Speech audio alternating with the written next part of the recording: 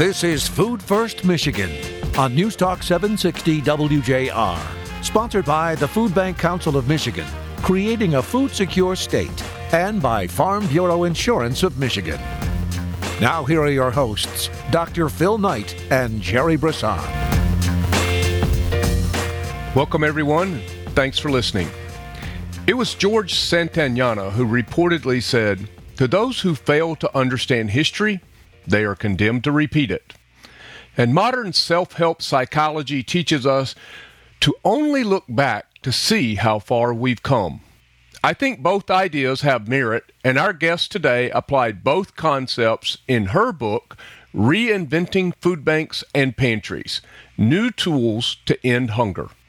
Dr. Katie Martin is a fellow food banker, a PhD researcher, and a thought leader who is helping shape our network so we can better position ourselves to solve hunger by creating food security. Food security is a concept we can all get behind, but how do we accomplish it? What changes do we need to make to grow into the organization we need to be in order to meet the challenge? The devil is in the details, and so Katie Martin joins Jerry Brisson and me next for a spirited conversation on what to do, what do we hang on to, what do we cast off, in order to ensure no child, senior, or family lives under the toxic stress of being food insecure.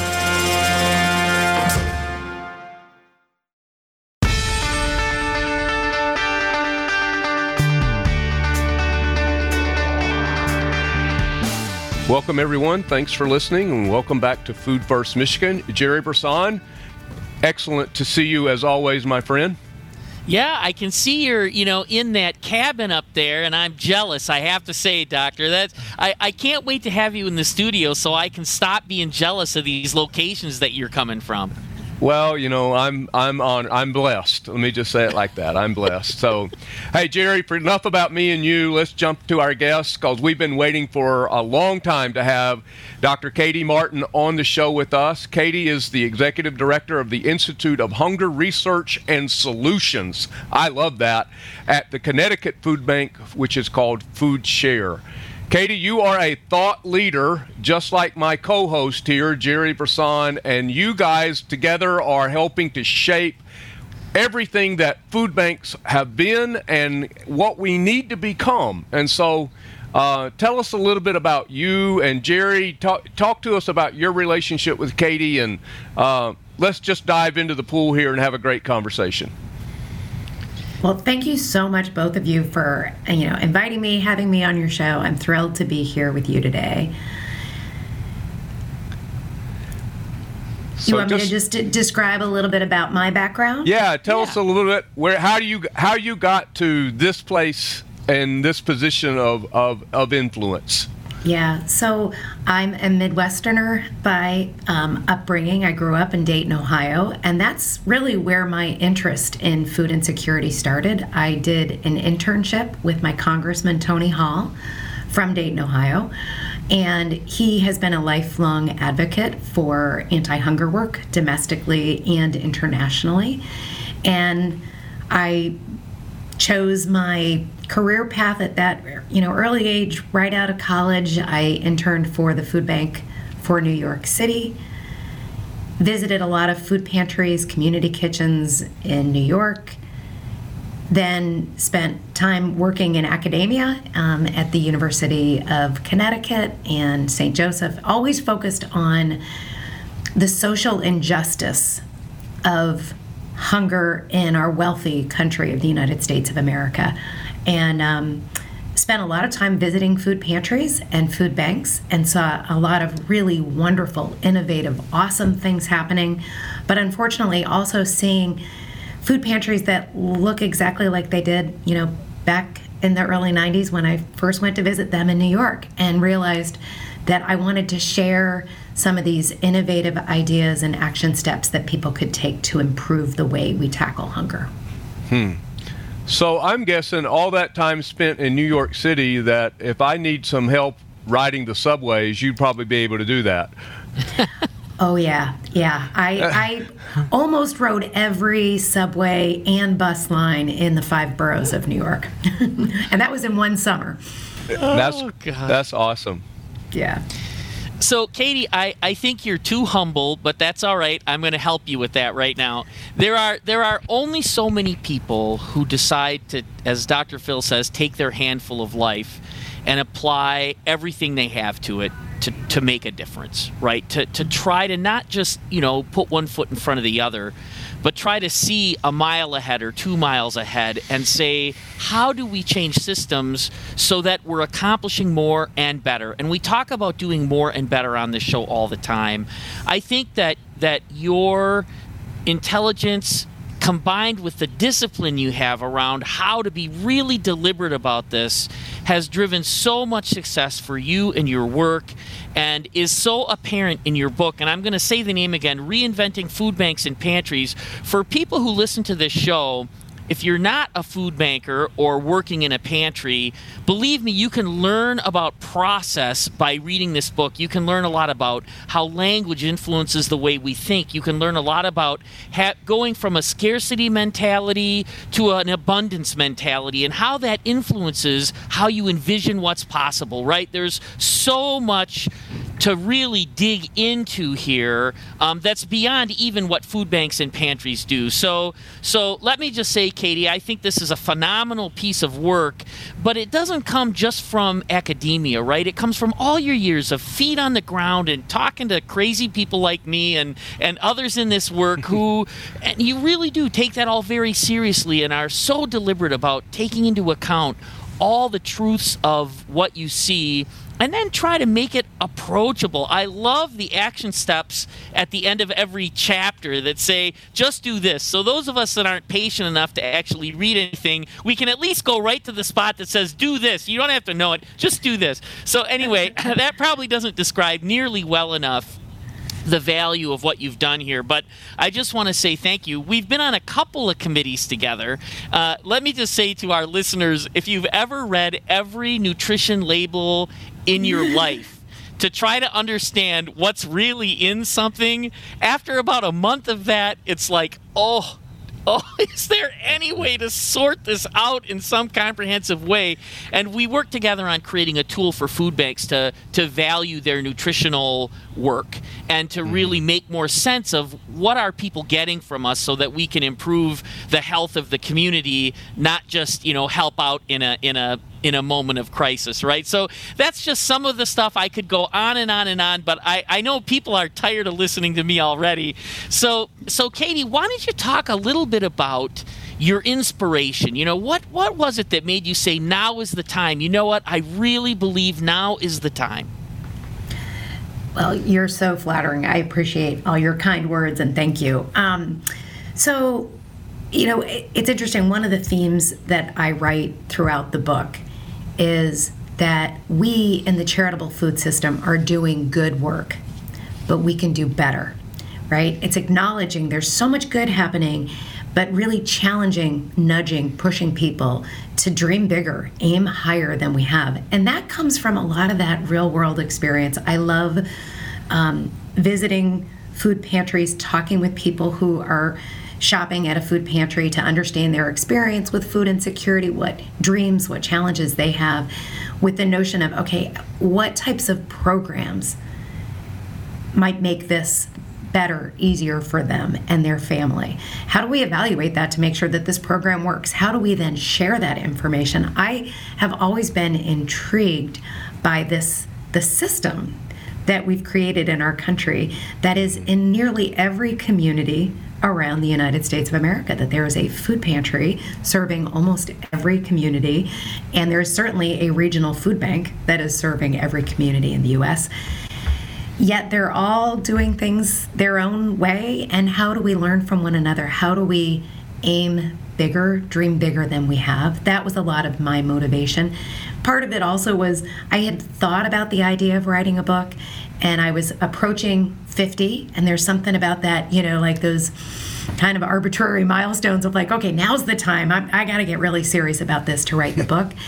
And I can't tell you how amazing it is, like just I didn't know how long it would take me to write. I didn't know how tricky it would be to get a publisher. A lot of that came fairly seamlessly, quite honestly.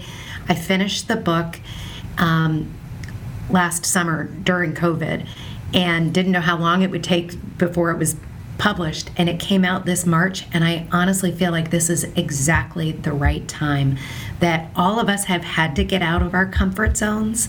We can no longer say this is how we've always done it, that people are more ready to hear and think about change. And gosh, did we learn a lot this past year of how much this is needed. So that was a lot of my motivation, and then the serendipity of things happening when they're meant to.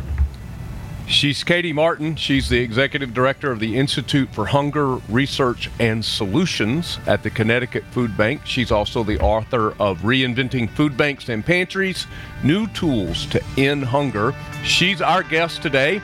Jerry, Katie, and me, we're all back in just a moment.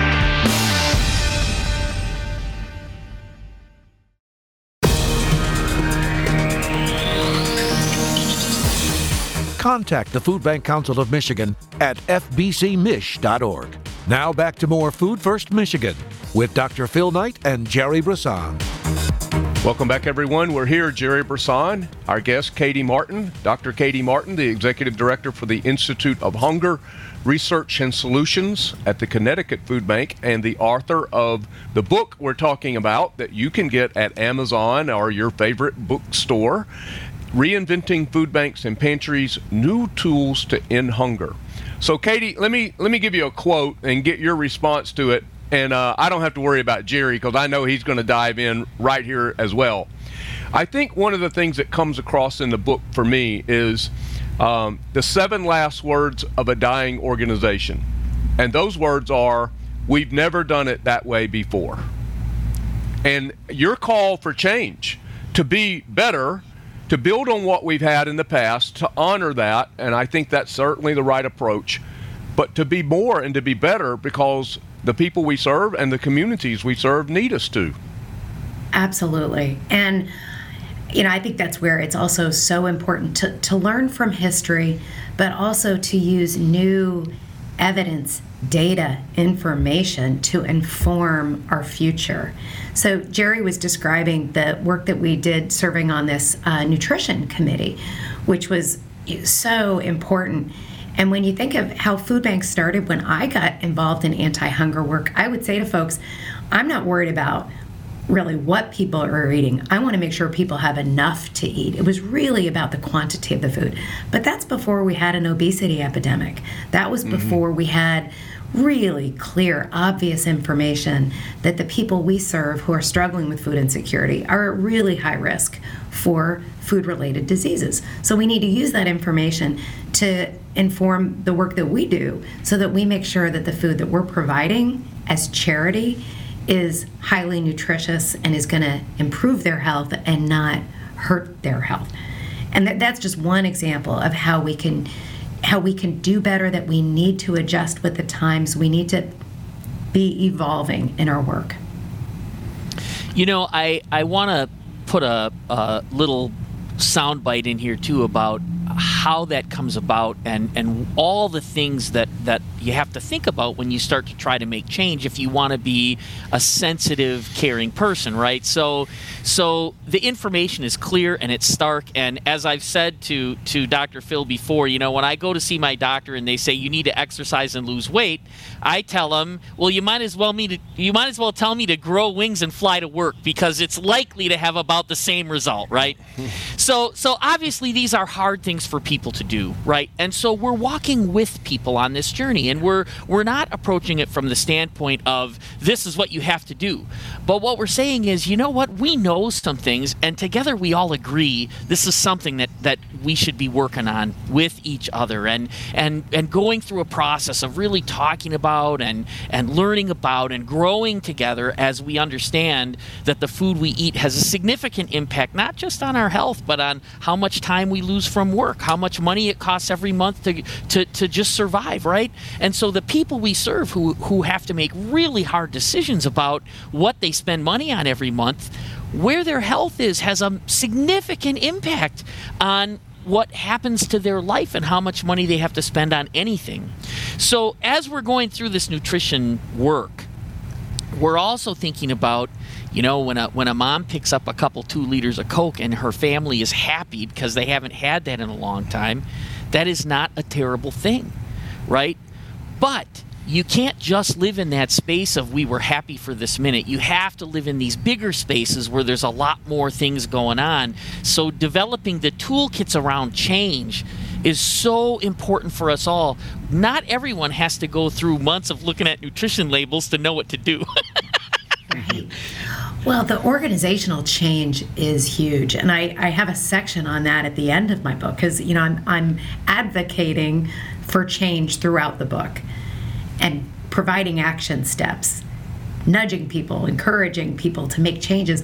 But I know how hard that is, and especially in organizations that it's easy to get stuck in our ways and say this is how we've always done things, right? And I love that quote, Dr. Phil, of that is the true sign of an organization. If you can't make changes, at some point you're going to struggle. Well, let me give you another quote then that piggybacks right alongside of that and get both of you to react. I think we all know what the definition of insanity is. We continue to do the same thing and expect different results. And, when food banking started, 60s, 70s, and 80s, a calorie was a calorie. And, there were certain ways to do this work that doesn't work, is not as effective as it was then, now. And so I think that coupling the 7 last words of a organization that's not progressing, we've never done it this way before, along with the definition of insanity, we can't keep doing the same things and think that we're going to get different results. Now, I work with food bankers. That's my whole job. They're all a bit crazy to do this work. And it's what makes it fun, and it's what makes them who they are and have so much impact. But none of them are insane. None of them want to invest that handful of life they have in something that really is not going to make a difference. And so I think embracing this opportunity to grow, evolve, and change, and certainly you guys both touched on it, this last year taught us more about ourselves and what we're capable of during the pandemic than any other circumstances that we probably could have encountered at this time. So let me step back and get your reaction, Katie. I love this dialogue because you're right. Like, we do know that the quote about insanity, doing the same thing over again, expecting different results, it makes me think of our emphasis on distributing more food to more people every year. I think that's been kind of our mantra. If we just get more food and we provide more food to more people, and that's our measure of success. That's how we define our work and our success typically. And one of the key frameworks that I've been involved with in the last several years is kind of flipping that upside down to say it takes more than food to end hunger. And I think it depends on how we define a problem. If we define the problem as there isn't enough food, then it's not crazy to just focus on getting more food, distributing more food. If, on the other hand, we recognize, like most of us, I think, have starkly recognized this past year, gosh, it's about low wages, it's about lack of access to other social safety nets and other things, that how many people were living 1 paycheck, 2 paychecks away from needing a food pantry, and then all of a sudden their job was cut from underneath them. Then our solutions become more complex, and the need to collaborate with other community organizations becomes more necessary. So it's not insane to distribute healthy food at all. And I think we're going to be continuing to do this, and people need us to do that. But we also have to recognize that it takes more than just food to end hunger. Yeah, I love that perspective. And I kind of think of it, if you take a sentence and you just grow it a little bit, it becomes obvious to me. So you start with the premise, well, this made a difference. But if you change that with just one word and you say, did this make a difference? And then you add another word, how did this make a difference? And then you add just one more word, how much did this make a difference? Mm-hmm. And now you're starting down the path of a good place. This made a difference, right? This made a difference, but we're going to grow that just a little bit. Did it make a difference? How did it make a difference? And how much did it make a difference? And you can start to have an honest dialogue about impact. And we know that it's different for different people. For some people, man, this is what they needed. They're moving on. They came, they got help, and they're moving on. And for other people, the complexity of their life is such that, you know what? If you ask them how much did this make a difference, it might not be very much. And so you can't have the same answer for every single person, right? And so how do you make systems where there's so many exceptions? That's the work, right? But I think again, a beautiful thing about the book, and I'm going to keep coming back to it, so hopefully you'll get 10,000 book sales after this show, or people that'll get the podcast, because I think this is a really important information to understand the process and dynamics of the work that we do. And so moving this forward to taking a step, in fact, right at the conclusion, the name of the conclusion is Take One Step. Take one step. And that, I hope that, just talking about the how to make a difference and how much to make a difference, taking one step, it's a process that will take time, but if we keep taking one step, we'll get there. We'll get there one step at a time, and that's a great perspective, in my opinion. Well, let's take one step toward a break here, and then we'll come back with Katie Martin, our guest, Jerry Brisson, me, Dr. Phil Knight. We're here, or all three back. Come back and join us.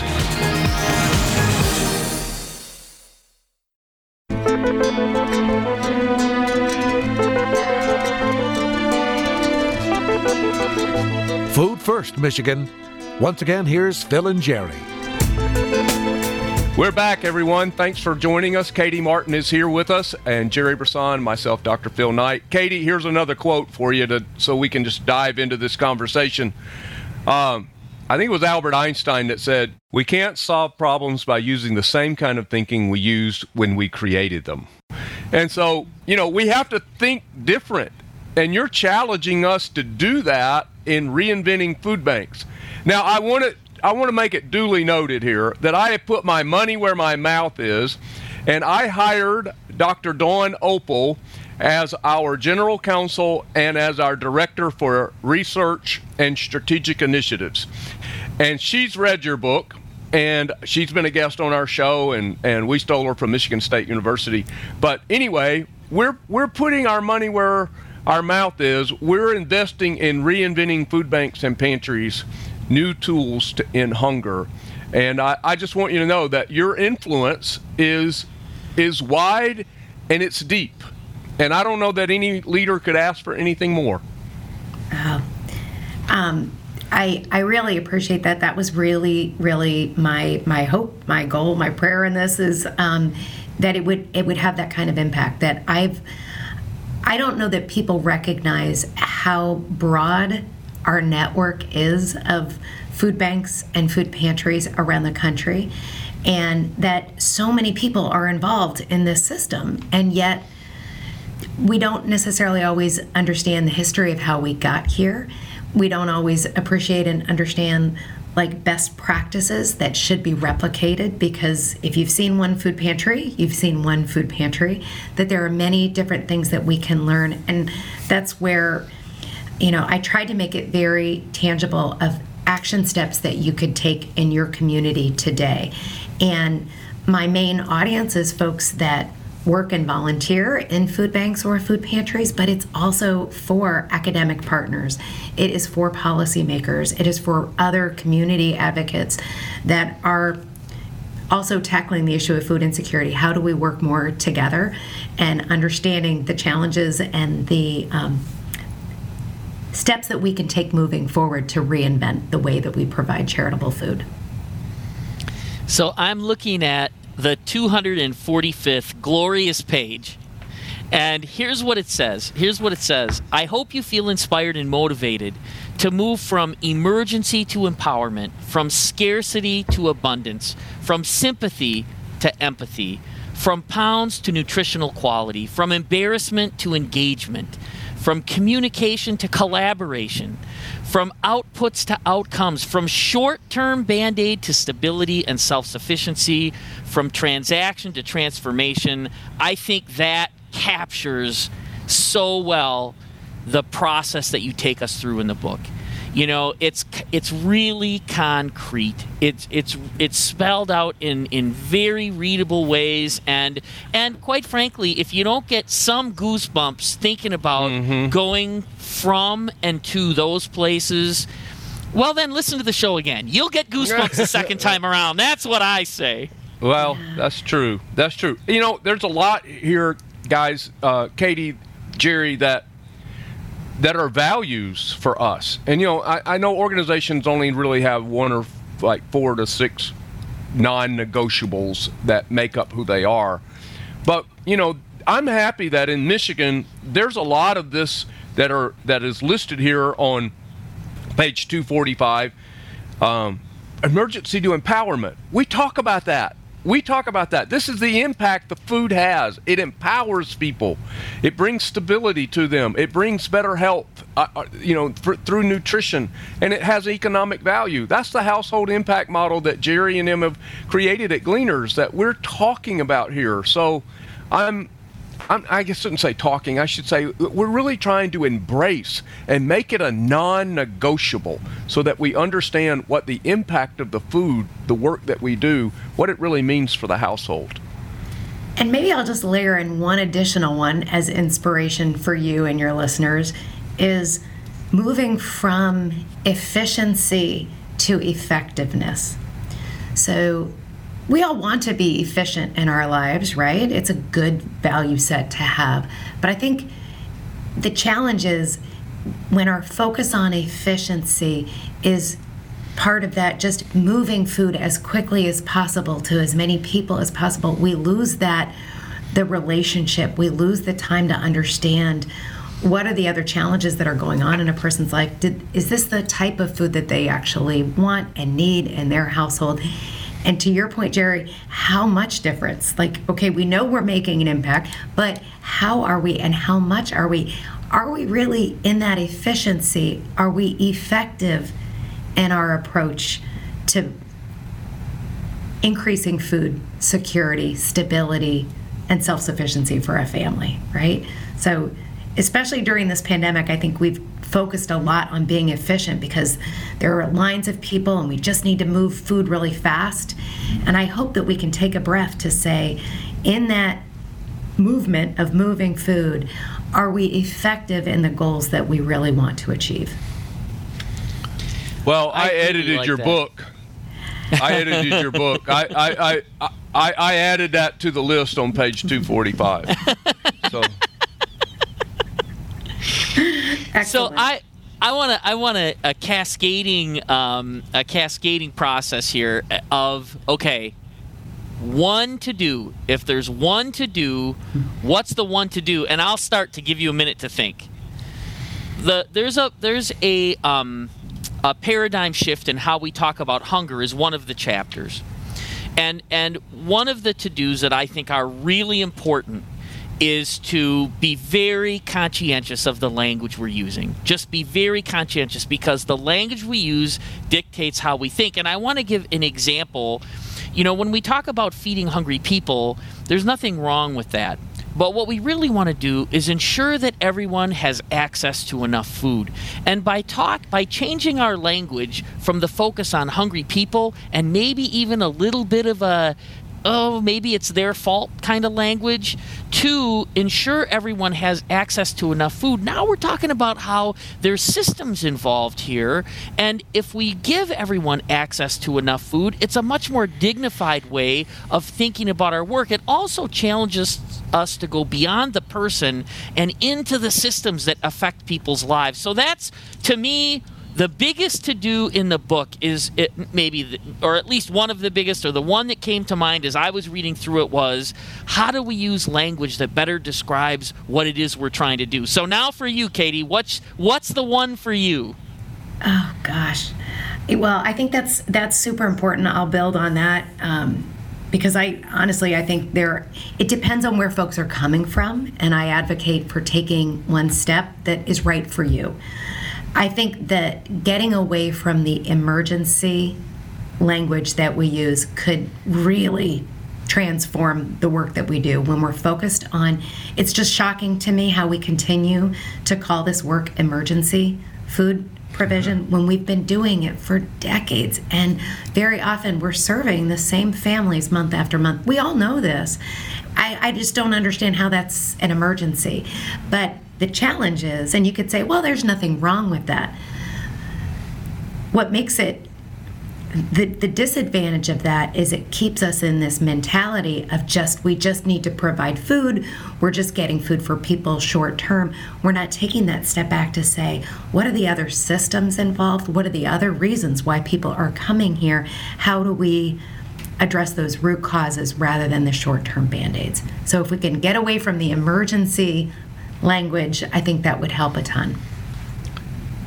She's Katie Martin. She is the Executive Director for the Institute of Hunger Research and Solutions and the author of Reinventing Food Banks and Pantries. She's been our guest today. Katie, we hope you'll come back. We hope we didn't scare you off too much today, because we'd like to have you back to delve into the book and the progress we're making across the nation to implement some of these positive changes that you're calling for. I can't wait to see the transformations you all make, and it would be my pleasure to come back. Excellent. Jerry and I are back in just a moment to wrap up this edition of Food First Michigan.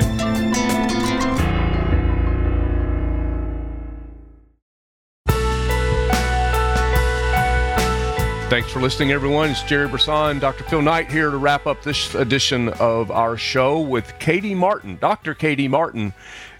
Jerry, we've talked about the book the entire show. You can buy the book. You already bought the book. I bought the book. I bought mine on Amazon. I'm not sure where you bought yours, but it is an excellent read. And let me just say, you don't have to be a food banker. If you're concerned about people who don't have enough access to food, and certainly the right kinds of food, this book is inspiring. Yeah, and it really reads well. It flows well. She did a really nice job. It's even pretty easy to scan through topic by topic. You don't have to read it cover to cover. And so I think there's a lot of good information in there. I thought it was really well constructed. And again, as someone who's in the business, obviously, there's some things I can take a little for granted, but nonetheless, it's a worthwhile book. Reinventing Food Banks and Pantries: New Tools to End Hunger by Katie S. Martin, Martin. And if you Google it, you'll have lots of options to consider if you want to purchase it. But I just want to say, having worked with Katie for several years, she really is just a delight in this work. She's been around it for a long time. It really has been a life passion, and it comes out, just on whether and I'm telling you, the nutrition work was really grueling and detailed. But Katie and the others on that commission all come from a perspective of how do we make a difference in people's lives, and that is really what we're all about. Is making sure that what we do matters and knowing how much it matters. Understanding the systems that need to improve to do even more and better. We started the show with that idea, and I want to, before we leave the show, say it again, that we know it's not just more and more. It's more and better. And you only know what's more and better if you understand the people who you're trying to help. And so the book has a lot of concrete suggestions for how to go about that, and I think she's done a really, really nice job. So there are some things, Jerry, that we have talked about on the show for a number of years, actually, and are easily picked out in this book. And I'm going to do one of those. One is the paradigm shift in how we talk about hunger. I think that is something that we said when we started this show. We wanted to change the conversation about what and how people think regarding food security. Are their hungry neighbor, or do they even know they have hungry neighbors? And so I think this whole shift about you don't have to be in this conversation very long till you recognize that shame is a powerful inhibitor for people getting help when they and their family become food insecure. So changing how we think, changing how we talk, changes the tone. It changes the conversation, and I think can lead us to places that we never really would have otherwise thought about. Well, just think of the things that we've recognized pretty clearly on the show. I'll name one, and that's the benefits cliff. So the benefits cliff, just to repeat what that is, it's after you make more than $11.50 an hour or something like that, until you make almost $16 an hour, you actually lose money in household revenue because of the benefits that fall off before the money catches up. Right? And so there's this huge gap that disincentivizes work. Now, if all we thought about was how much food did somebody get from us, that would go right by us and we'd never know it was even there. And we wouldn't understand that we have a systemic issue that needs to be solved if we want to really address what people are living through. So the benefits cliff is one of the things that we can make a difference on that's not just about the food we distribute, but that deeply impacts the lives of the people that we serve. By the way, many of which who are employed, right? So you're right, Doctor. I think that broadening the conversation to beyond even I got to name one more. To have a prescription that says take with food and having no food at home, that can't work. That can't work. We know that food has to be part of the treatment plan, particularly for people with diabetes and chronic illnesses where food is so plays such a big role in the management of that of their life, right? And of managing diabetes. So fundamentally, we can't think in a small way about what we're trying to solve. But here's the good news. If we solve those problems, things actually go down in cost. People have better lives. I mean, it's more and better, not just more and more. That's great, Jerry. Love it. Nice rant. Time for a little food for thought. Scott Pigott, the CEO of Michigan Farm Bureau, shared with me a thought that I found intriguing and wise. People don't fear change, he said. They fear loss. And perhaps this is what holds organizations and people in general back from believing they are capable of being more. More of what is needed by the families we serve, more of what the community needs for us to become, and more of what we are truly capable of accomplishing, both individually and organizationally. It was Edmund Burke who said, the greatest mistake anyone ever makes is when they choose to do nothing because they only think they can do a little. Well, we can do a lot. And together, both of us, all of us, can keep food first, folks. Food first. Food First Michigan, presented by Farm Bureau Insurance of Michigan and by the Food Bank Council of Michigan, creating a food secure state.